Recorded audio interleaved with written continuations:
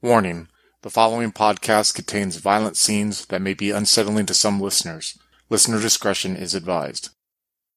In the dead of night, gunfire blazes in a Connecticut office building, requiring the quiet help of a new agent. Join Tillman as he plays Kevin Wilson, a crime scene specialist whose job is about to take an unexpected turn, and Adam as the handler in this Delta Green duet. Under New Management is a Delta Green scenario created by Ross Payton. If you would like to contact us, you can find us on Twitter and Facebook. There you can find up-to-date news and a link to our Discord. If you'd like to support the podcast, you can find us on Patreon at Twin Cities by Night. We hope you enjoy. Hello and welcome. This is going to be another Delta Green duet. I'm here with Tillman right now, and we are going to be playing Under New Management by Ross Payton. So today, Tillman is going to be playing Kevin Wilson. Kevin Wilson is a forensics investigator with the New Haven Police Department, 25-year-old man. Tillman, why don't you explain a little bit of Kevin to us? I imagine Kevin is kind of short. He's got blonde hair, basically no beard. He didn't really get to police school. He has big dreams about like police officers and even like security personnel. In his free time, he like writes, like episodic online novel stuff, basically fan fiction, but it's an original story. Think maybe like the Tom Clancy type stuff. He does have some kind of following there. It's not huge, but this is quite important to him, and he like puts a lot of the things he sees at work into that. So he is, as you said, like in crime scene, how do you say, cleaner? Yeah, so basically what Kevin does is he goes in with a forensic team, and they they go in after the crime has happened. After a place is documented as a crime scene, they're never the ones that are there to deal with the action, so to speak. They're more the ones that do the cleanup. And there's actual, like, the literal cleanup is done by private companies of like janitor services and stuff that will go in after a crime scene has been thoroughly detailed, investigated, evidence has been gathered, everything of importance has been removed. And then there's like actual cleaners that go in and will clean it. Kevin is the step before that. He takes evidence, like he's skilled in taking like fingerprints, I guess any kinds of like hair samples or whatever, and marking the floor with like chalk where the dead body is, and taking photographs and making sure the lighting is good. So there's like solid evidence. I mean, it's a craft in itself, and it's probably pretty horrific. I imagine he has horrible hours.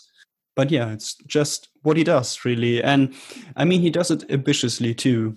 He knows he's not like the most important figure in the law enforcement, but he takes it seriously. It means quite a bit to him. In about how many years would you say Kevin has been doing this? He's only 25, so he's... I'm not sure how long like school for that would have taken, but I would guess maybe like 3 years. So not that long. He has like a peer group in there that he does sports with as well. I'm thinking like Josh and Tim, his two like pals at work, they also like took him under his wing, immediately connected with him. Yeah, this is, I think, a kind of job where you need that. I mean, it can be very brutal.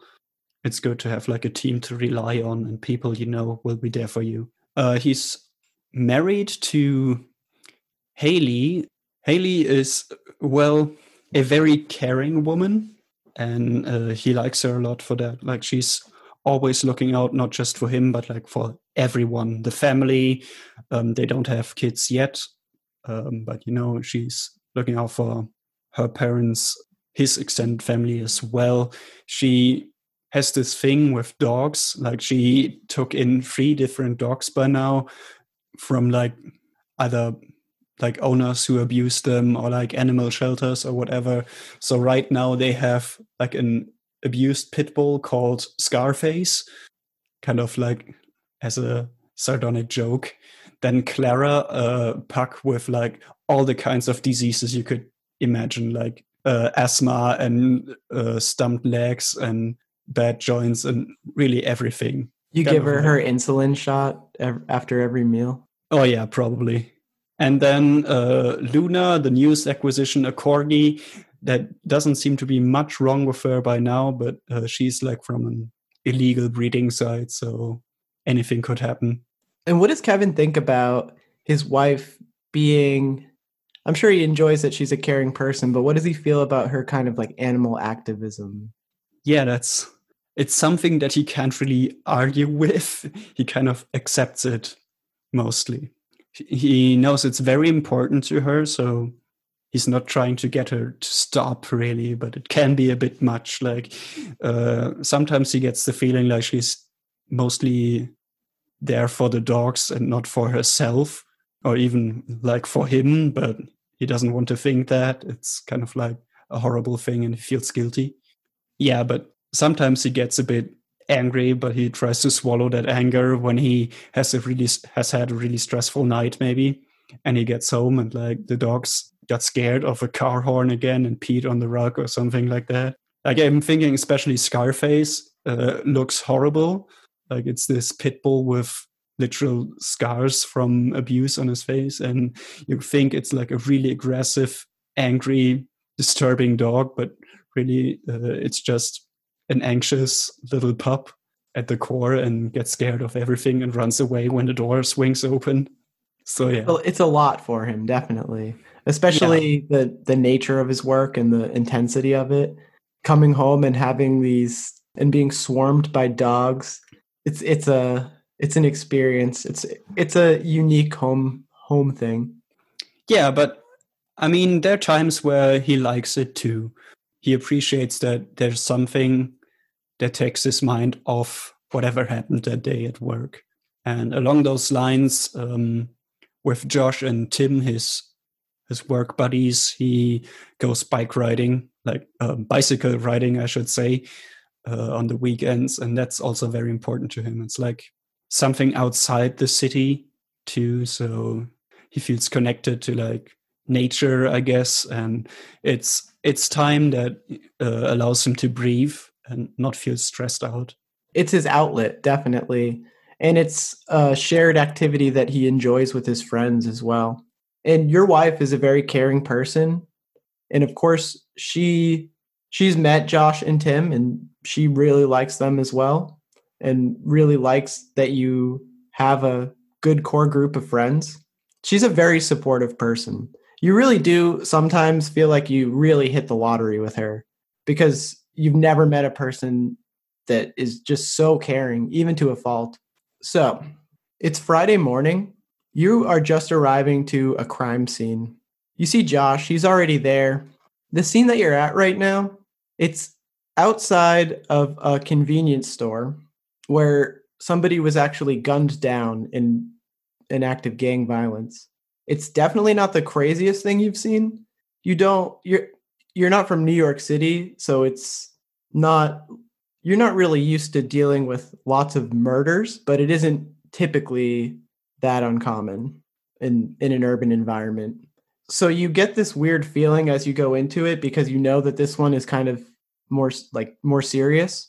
You see Josh, but I should also say you do have a way to kind of approach these situations because you've been in this line of work for 3 years. I think like Kevin like builds up a professional air and attitude and like walls himself up to whatever has happened here. And for like the next like half an hour, however long it takes, he like functions in his role. He knows the steps. It's a lot to take in eventually, but right now it's something that he works with. So I assume he like pats Josh on the back before putting on his gloves and then getting to work. You pat Josh on the back. He turns and smiles at you, still dusting the surface that he's looking at. He doesn't say anything. He just kind of gives you a smile. And you glove up.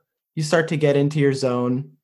You start to do the work that you do, and it's almost meditative, even though it's grisly. The body's already been removed from the area, obviously, but you still see the splatter of blood up against the brick wall of this convenience store. You still see the bullet holes in the window, still intact.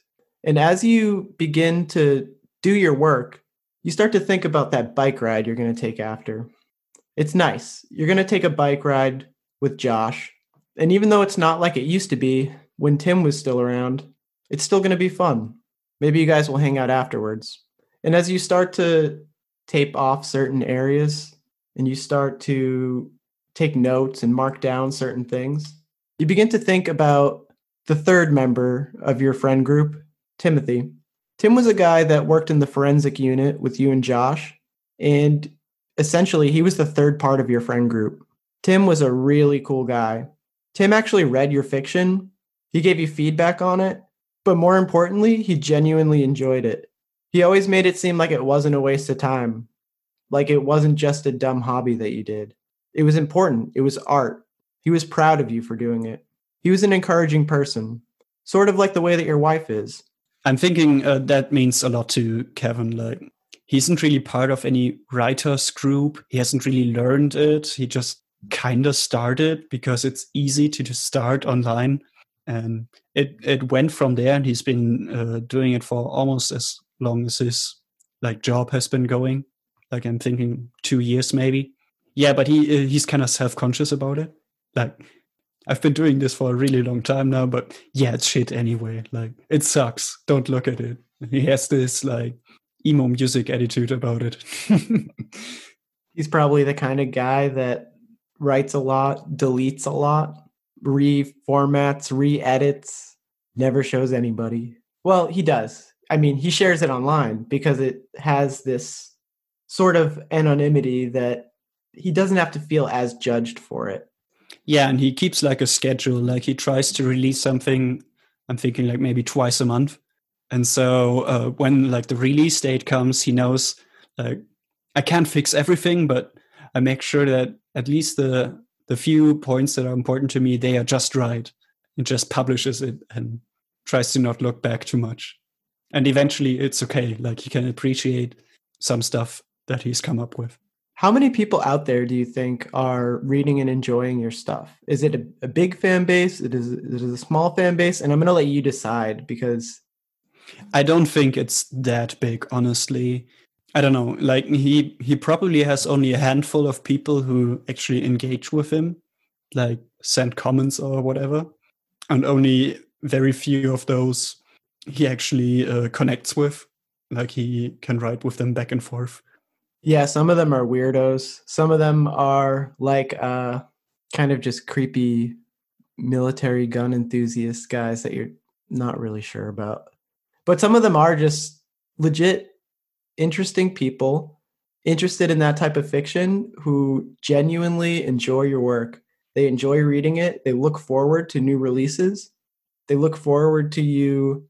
Do you have any books? Have you written full books? No, I don't think he has. He has this recurring hero, I think. I didn't come up with a name, so it's this undercover special agent kind of dude. Think like James Bond, but not as sleazy, but instead some Jack Ryan stuff, dude. That's some legit Tom Clancy cloning right there.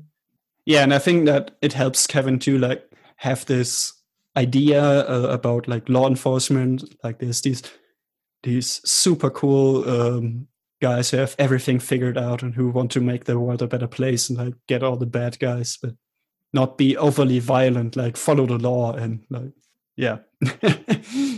And you do feel this weird dichotomy that the job that you work puts you in a position where it's harder to see the world in those sorts of black and whites.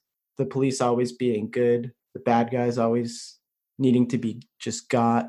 But that's still an ideal for you. So that's still something you write about. That's still almost like your version of fantasy, is these powerful heroes in law enforcement that do right and that fix things. And that's what you want to present. So you do. Yeah, the world isn't that easy, but it's something to aspire to and to not give up trying. So that's something that he feels is an important message, and he likes to share it. You start thinking about your friend Tim. You and Josh are going to go biking later, but you miss the trifecta. Tim was such a cool guy. And you're not really sure what happened to him because 2 weeks ago, he just left the job, didn't show up to work, didn't show up the next day. You know that this is the type of job where you can just show up when you want. So you knew that if he was ever going to come back, he was definitely going to be in some kind of trouble, but he didn't come back.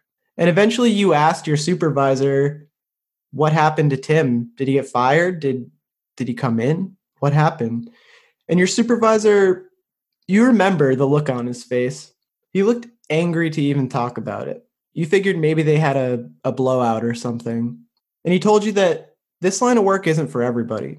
Tim wanted out and he's moving somewhere else, and he didn't even bother to give his 2 weeks.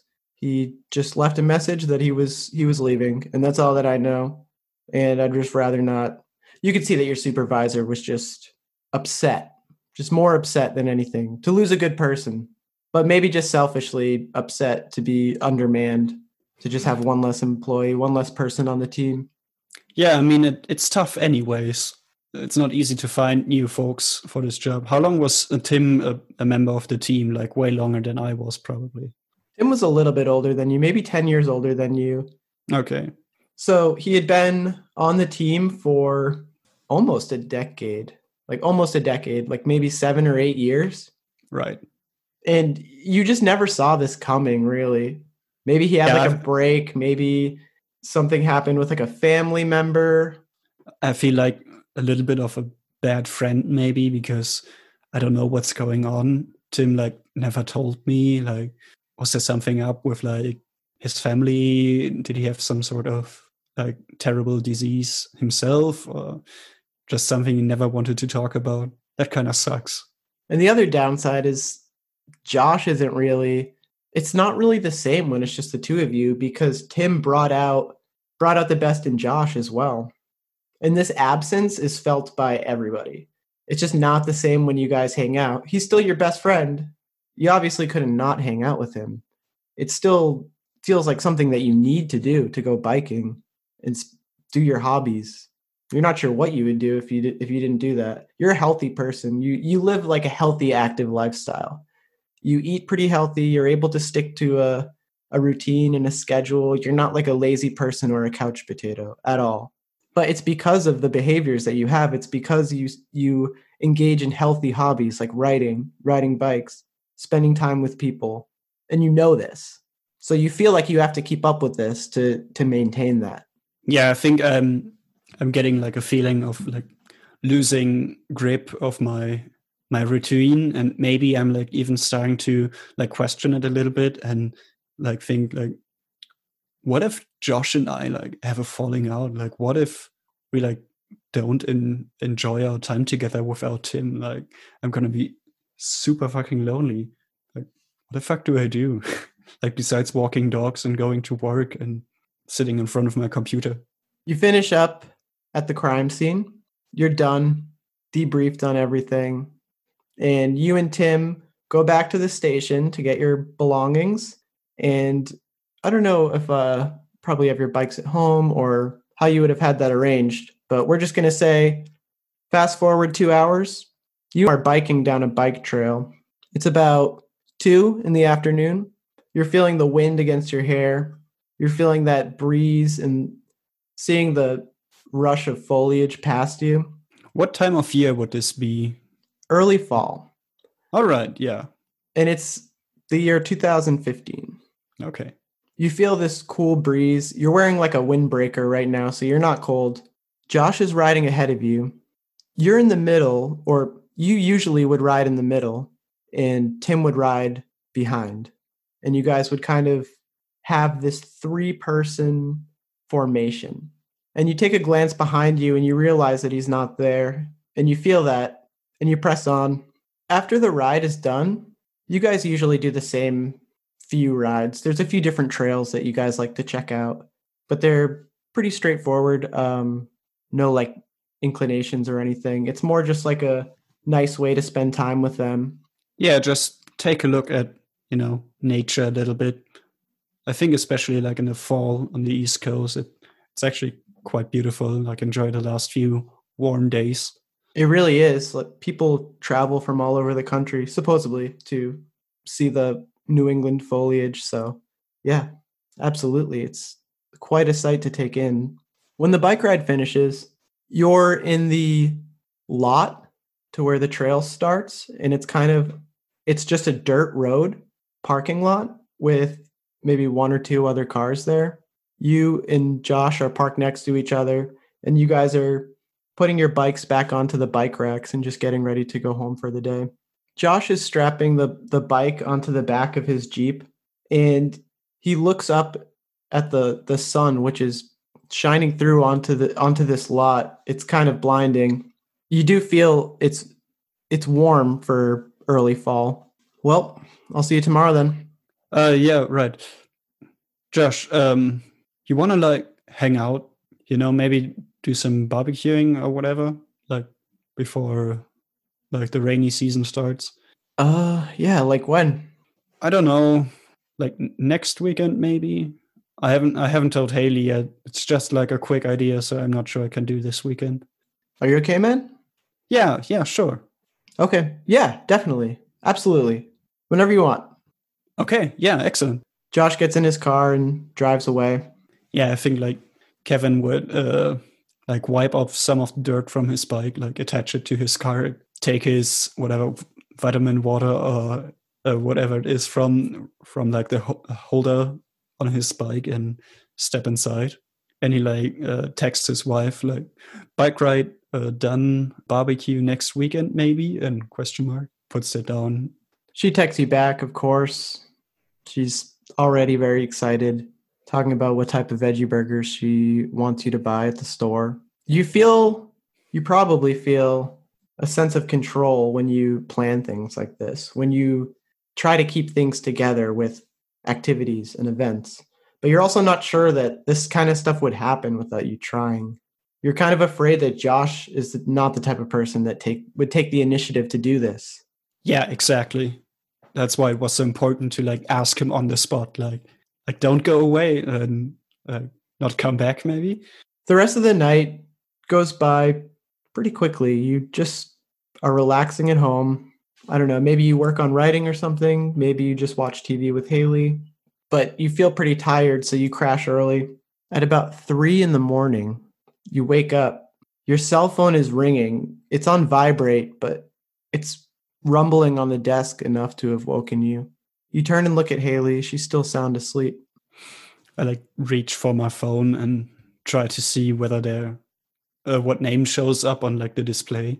You see a number 1617381. It's nothing that's in your contact list. I'm thinking like Kevin like rolls his eyes, tries to leave like the bedroom, probably falls over a dog or something, and totally fails at being quiet. He picks up just because like it's his nature. With his job and everything, it could be something important.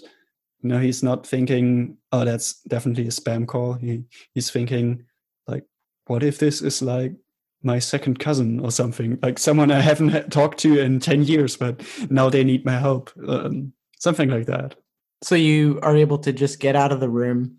You walk down the hallway over to where the upstairs bathroom is, and you can either go downstairs to go outside. You can go into the room. You're pretty confident Haley, being a heavy sleeper, won't wake up, but still, it's more so that you would like to not wake her than you're trying to be secretive, probably.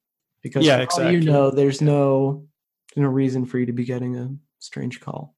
Yeah, maybe he would just like go to the bathroom, turn on the lights there, look at himself in the mirror, and like take that atmosphere of the bathroom, like everything's kind of white and shiny and reflective, to like wake himself up a little bit.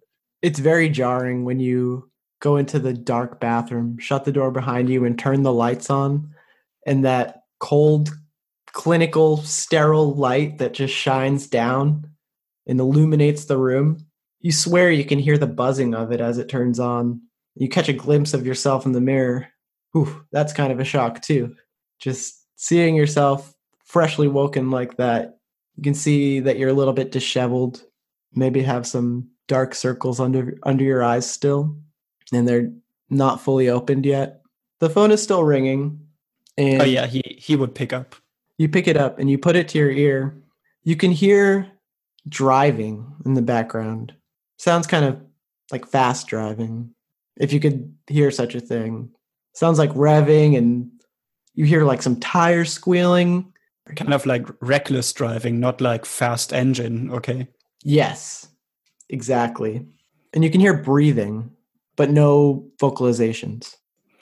I think Kevin would like freeze a little bit. Like he was expecting like, hello, this is blah, blah, blah, and I need X, Y, Z. He's just waiting. For a moment, you consider if you're dreaming, because you just answered the phone, and you're not sure if you're hearing like a car accident happening, if this is a missed dial, what is going on. So after a while, he would be like, hello, like still trying to find his voice because he just got up. Who is this? Hello? You can just still hear this breathing, and you can hear voices in the background now. Sounds like a male and a female. They seem to be distracted with something else, even though they're still on the line. And after you hear like another loud tire screech and a aggressive acceleration, you hear a female voice. Kevin, Yes. Are you alone right now? Even though he knows he's like alone, he probably like turns around. I'm thinking like probably sat down like the cover on the toilet and like sits down. Yeah, I'm alone. My name is Maria. I'm a friend of Tim's. Okay. Something is going on right now, and we need you. We need you like now. What? Tim told us that you were his most trusted friend, and Timothy is no longer with us, and we need you for something. No longer with you? Who are you again? What department do you work for? Like he's totally thinking like Tim probably changed to another town doing like the same thing. Look, if you get down here, we can talk to you about it. Is it okay if we pick you up? Where? We can be at your house shortly. Listen, Kevin, this is important. I know that deep down you want to do something that can really change this world. You want to do something that's important. Tim told us that, and now's your time. This isn't really an option. Okay. Yeah. The phone hangs up. What's going on in your head right now? I think Kevin is like super confused. This was very out of the ordinary. Like he probably got some sort of phone call at night before from work, but it was different. You know, it was like maybe his like the manager he talked to, and he was like, sorry to wake you up, Tim. Someone got sick. You need to step in right now. Or like a couple of things are happening at the same time. There's like hot weekends of sorts where like a bunch of shit happens every now and then. But this was like different because like he doesn't know this Maria or Marie. She didn't provide any information either from where she comes from, but that's like scratching an itch for like the CSI or you know NSA kind of shit that he's always like fantasizing about and writing stuff about. And I mean, she mentioned Tim to him, and that means something to him, obviously. And he has like this sense of doing important work for the world. So that also was something she touched upon. So I think after like collecting himself for a moment, he would like brush his teeth and like get all his work gear, wear not his best clothes, you know, and put on his overall, you know, one of those disposable ones that could be like covered with all kinds of gunk and then thrown away. Those really thin, like I don't know what it is. I think it's some sort of like cotton, like pressed cotton of sorts. It's not woven, so it's really thin, but it covers you completely, like head to toe, and your hair and everything. And he has that ready, not all the way zipped up because it's uncomfortable, but you know, it's like hanging off his shoulders. About 10 minutes pass, 10 minutes that feel like an eternity, and this pickup truck screeches to a halt in front of your house. And You see it kind of riles up the dogs a little bit, and you're just thinking to yourself, what the fuck? You start to maybe question this whole thing, but you're in too deep right now. I'm thinking he has like a ritual of what to do if these things happen. Like it's rare, but it comes up with his job. So maybe he has like a fridge magnet or something and leaves like a sticky note, or not sticky note, but just a note that he had prepared, like had to leave for work. So if Haley gets up, she'll know. And it's not uncommon. Crimes happen at all hours of the night, and you are called in at all types of random hours. So this would not be uncommon for you to be called into a scene, and you're not even sure that that's not what's happening right now. Yeah, but it was weird. Like, he's not sure. Is Marie just untrained, or is she super trained and just doesn't know how to explain it to him? You can see outside this red pickup truck. You see, although it's dark, it's about 3 a.m. right now. And although it's dark, you can see from the light of your front porch, the person inside the car. It's about a 60-year-old man. He has a military-style buzz cut. He's wearing a short sleeve, white button-up shirt, and his arm is hanging out the window. You see a waterproof diving watch on his arm as it rests against the door of this pickup truck from the outside, and he's just lightly kind of tapping on it anxiously. You see next to him in the passenger seat, slightly obscured by the darkness of the inside of the car, a woman sitting next to him. She appears to be about 40 to 45 years old. She is a Latino woman, you would think. She has very curly, dark hair and brown skin. And you just see that when they get to the front of your property, they turn the lights off and they leave the engine running. I think Kevin would like open the door so they don't ring the doorbell and wake the dogs up again or something like that. So he's actively like stepping towards them. He's probably, I don't know if he already has his boots on. Maybe, in fact, because he had to wait a little bit. And you also notice that they're not exiting the vehicle. They seem to just be waiting for you to enter, even though it's a pickup truck and you're not really sure where you're going to fit. Okay, yeah, then he steps out, like closes the door, grabs all his stuff. I'm thinking he probably has like, I don't know, would it be like a toolbox kind of thing or like a backpack? I think toolbox. I would think so too. Maybe like almost like a tackle box, but not like a literal tackle box, but just like a heavy duty box that just contains all of the supplies that he uses during his day-to-day. Yeah, so he has that. He probably has some, assorted gear for like going out at night, like a flashlight on his belt. He has a camera with him. That's part of his gear as well. Maybe that's even like in the toolbox. That's just the stuff and all the disposable stuff, like wipes and I don't know, sterile pincers and everything else like that. You get outside, and as you start to walk towards you begin to walk towards the driver's side window. The man in the truck is eyeing you, and as you approach, he reaches out the window with the other hand and goes to shake yours. Wilson, nice to meet you. I'm Coach.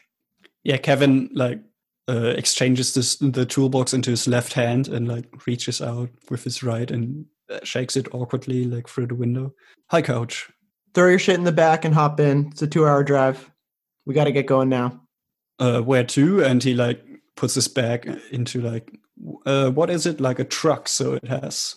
It's like a pickup truck, so it has like a completely open back. It's very deep, so you know that as long as something has like a little bit of weight to it, it's not going to fly away or anything like that or thrash around too much. Still, Kevin probably cringes heavily at the thought and like takes out his camera, and he's not leaving that in the back of the truck. That would suck, and he probably gets scolded by management for like destroying one of those super high quality expensive cameras.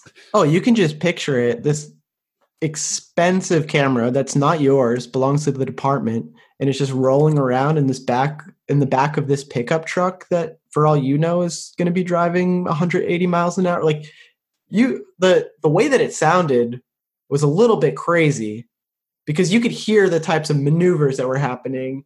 And when he tells you to just throw it in the trunk, you're like, you see the woman in the passenger seat start to scoot into the middle seat.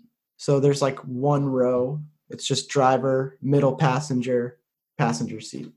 All right. And she opens the door and just kind of pushes it ajar so that you can get in. Yeah, so I'm thinking like Kevin is in the back of the truck, like grabs his camera, thinks a little bit, but that's probably the important thing. The rest can easily be replaced. He straps it like around his neck, puts the bag he has like in the back, and then walks around to the other side of the vehicle where the open door is. And he holds out his hand again to like shake that of Maria. Nice to meet you, Kevin. My name's Maria Ortega. And she reaches her hand out to you. You see she's very professionally dressed in a pantsuit. You think maybe FBI or something. Yeah, I'm thinking the way the two dress is like reassuring to him. Like, these are not some random hillbillies taking me like for a weird ride. They are official looking. The second you get in and the door shuts, this car just starts flying. And the car goes for a little bit before Coach hits the lights back on. And you get filled with a sense of adrenaline as you begin this fast descent through the night. Coach just peels onto the highway, and Maria is immediately taking out documents. Kevin, let me just start by saying I'm a friend of Tim's, colleague, you could say. When he left your department, he started working with me and Coach and a few others. The type of shit we do, it's, how do I say this? I'm thinking Kevin is like doing the active listening thing. Something that he's picked up during his training. When people talk to you, like on the radio or something, you're always supposed to like acknowledge everything very, elaborately. You say, "I got it," instead of "mm-hmm." And he does that as they're like speeding along the highway, so to make sure like they're on board with everything. Tim, Coach, and I, the few other peoples that are part of our cell, when we're not doing our day jobs, we're trying to prevent certain shit from happening. And that's the best way I can try to explain it. Coach, do you want to chime in here maybe? And you just see he turns to Maria and kind of just gives a smirk, but looks back at the road. Tim really believed in this stuff.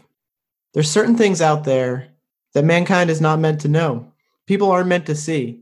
Kevin, did you ever feel like people in our line of work, and it doesn't matter what job you have, people like us, we do this because we want to make the world a better place.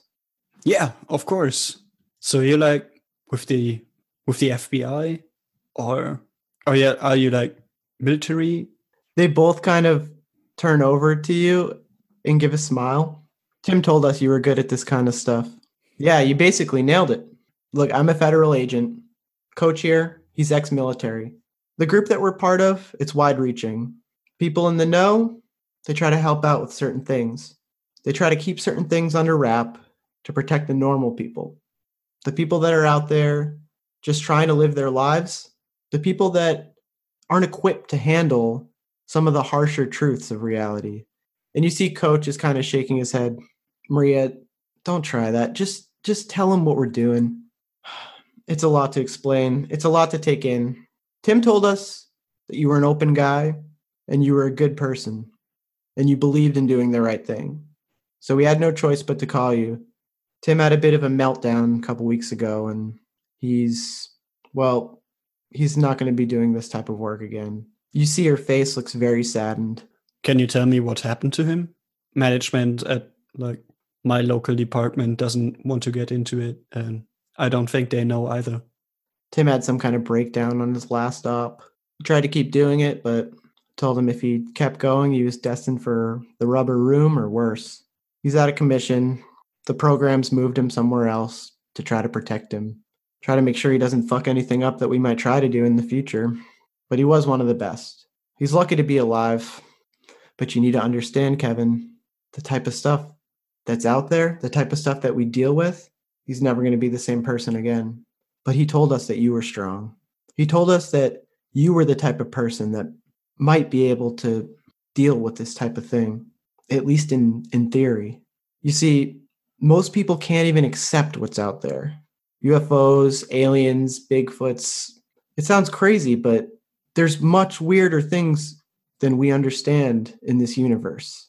So this is probably the point where she like loses Kevin. He was like super getting into it and like, fuck, what's Tim getting into? And like, holy shit, was he some kind of secret agent all along? That's why he could never talk about these things. And can you give me an then, alertness roll? At the point where she like says, Tim said you were strong, he was like, am I really? But I mean, I have to do it for Tim. Like, I have to look out for my friend and make things right, you know?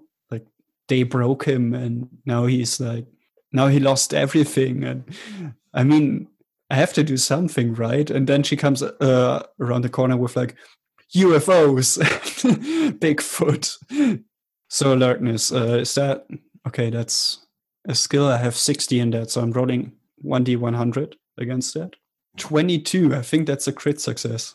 It is indeed a critical success.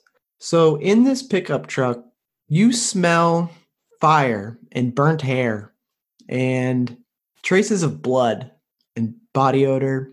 And you are getting the impression that the people in this car just came out of something probably pretty extreme. You look at them and you can kind of see dirt on their faces, maybe even like ash or something, a little bit of blood splatter on the collar of Coach's white shirt. All right, so this also sounded pretty serious right until he mentioned like UFOs. Are you like serious? Also, what kind of war zone did you crawl out of right now? Coach starts to chuckle. Did you really just say UFOs? Why don't you just tell him what we're doing? That way there he can decide if he wants to do it or not. And you see Coach is getting a little bit irritated. Stop beating around the bush, Maria. Just tell him. We need you to pose as the new management team of the local office of McPherson Logistics Solutions. And as far as anybody knows, it's an international shipping company. They were led by, what should I say? We'll call them Hostiles. And they're gone now. We took care of it. The cover story, local managers were embezzling money. The FBI talked to them and they all fled. And you don't have to worry about the home office because it doesn't exist. The problem is we can't burn this place down and we need to keep it under our control. How does Kevin feel about hearing somebody so casually mention burning a place down? I think this is like before he could like process each bit of information at a time, like everything about Tim. And he was like eager to find out more. Then there was like this break with like UFOs and Bigfoot. And now she mentions like the mission plan. And it's just like too much. Like he doesn't even remember the name of the company anymore. And the people beforehand and what home office and burning down. Is that like a euphemism? Is that literal? Like what the fuck is even going on? Like he's completely in over his head right now. Look, Tim told us you were a forensics guy and a cleanup guy too. And that's what we needed. So that's why we called you. Like Kevin starts nodding and says, yeah, that's what I do. That's what I know. Like, what do you need me to do? Okay, this place, they have employees too. We need you to be there at the office. Tell the workers to go home and wait for your call before they can come back because these people that work there have no idea about anything that's going on here. We got an agent there right now. He's cleaning it up. We just need you to go there, help him with whatever he needs, and we need you to be quiet about this. And me and Coach have to go take care of something else. Look, are you in? Okay. Who do I work for again? Like in my cover story? Well, you can say whatever you want. Basically, Graham's trying to clean up had a little bit of a messy shootout in this building. And it needs a thorough cleanup. And the only people we think are going to be there bothering you are the employees. So whatever you got to do to keep them out. I'm sure you can find, like a payroll record somewhere? Maybe you could call them beforehand, tell them work's canceled. I don't know. You guys got to think of something. But the thing is, we don't really have time. So go down there, talk to Graham, see what he needs, help him out, and we can forget about this. Or we can keep going with this. I think you might want to. I think you might find that once your eyes are opened, they can't be shut again, for better or for worse. And in some cases, you see Coach, he just puts his hand on Maria's shoulder, and it's like he just kind of motions for her to just stop talking. Okay. Talk to Graham, manage the workers, help the guy out. When are you going to pick me up again? Graham will give us the call when everything's clear. We'll bring you back home. Nobody's ever going to know you're a part of this. You'll be doing a big help to Tim. And maybe I can tell you more. Maybe I can, I don't know. What about my work? Like my local department? What do I tell them? They don't know about this, and they're not going to. This is off the books, Kevin. Unofficial. Are you okay with that? We need to know now before we get in too deep. I think Kevin is like staring for a little bit, unfocused. Like I think his mind's racing, but he's not saying much of anything or like reacting at all. But eventually he like says, "Yeah, okay, cool." We started out as a World of Darkness podcast, but we have expanded our gameplay to multiple systems. Make sure to check out our games in Delta Green, Call of Cthulhu, Pathfinder, 13th Age, and much more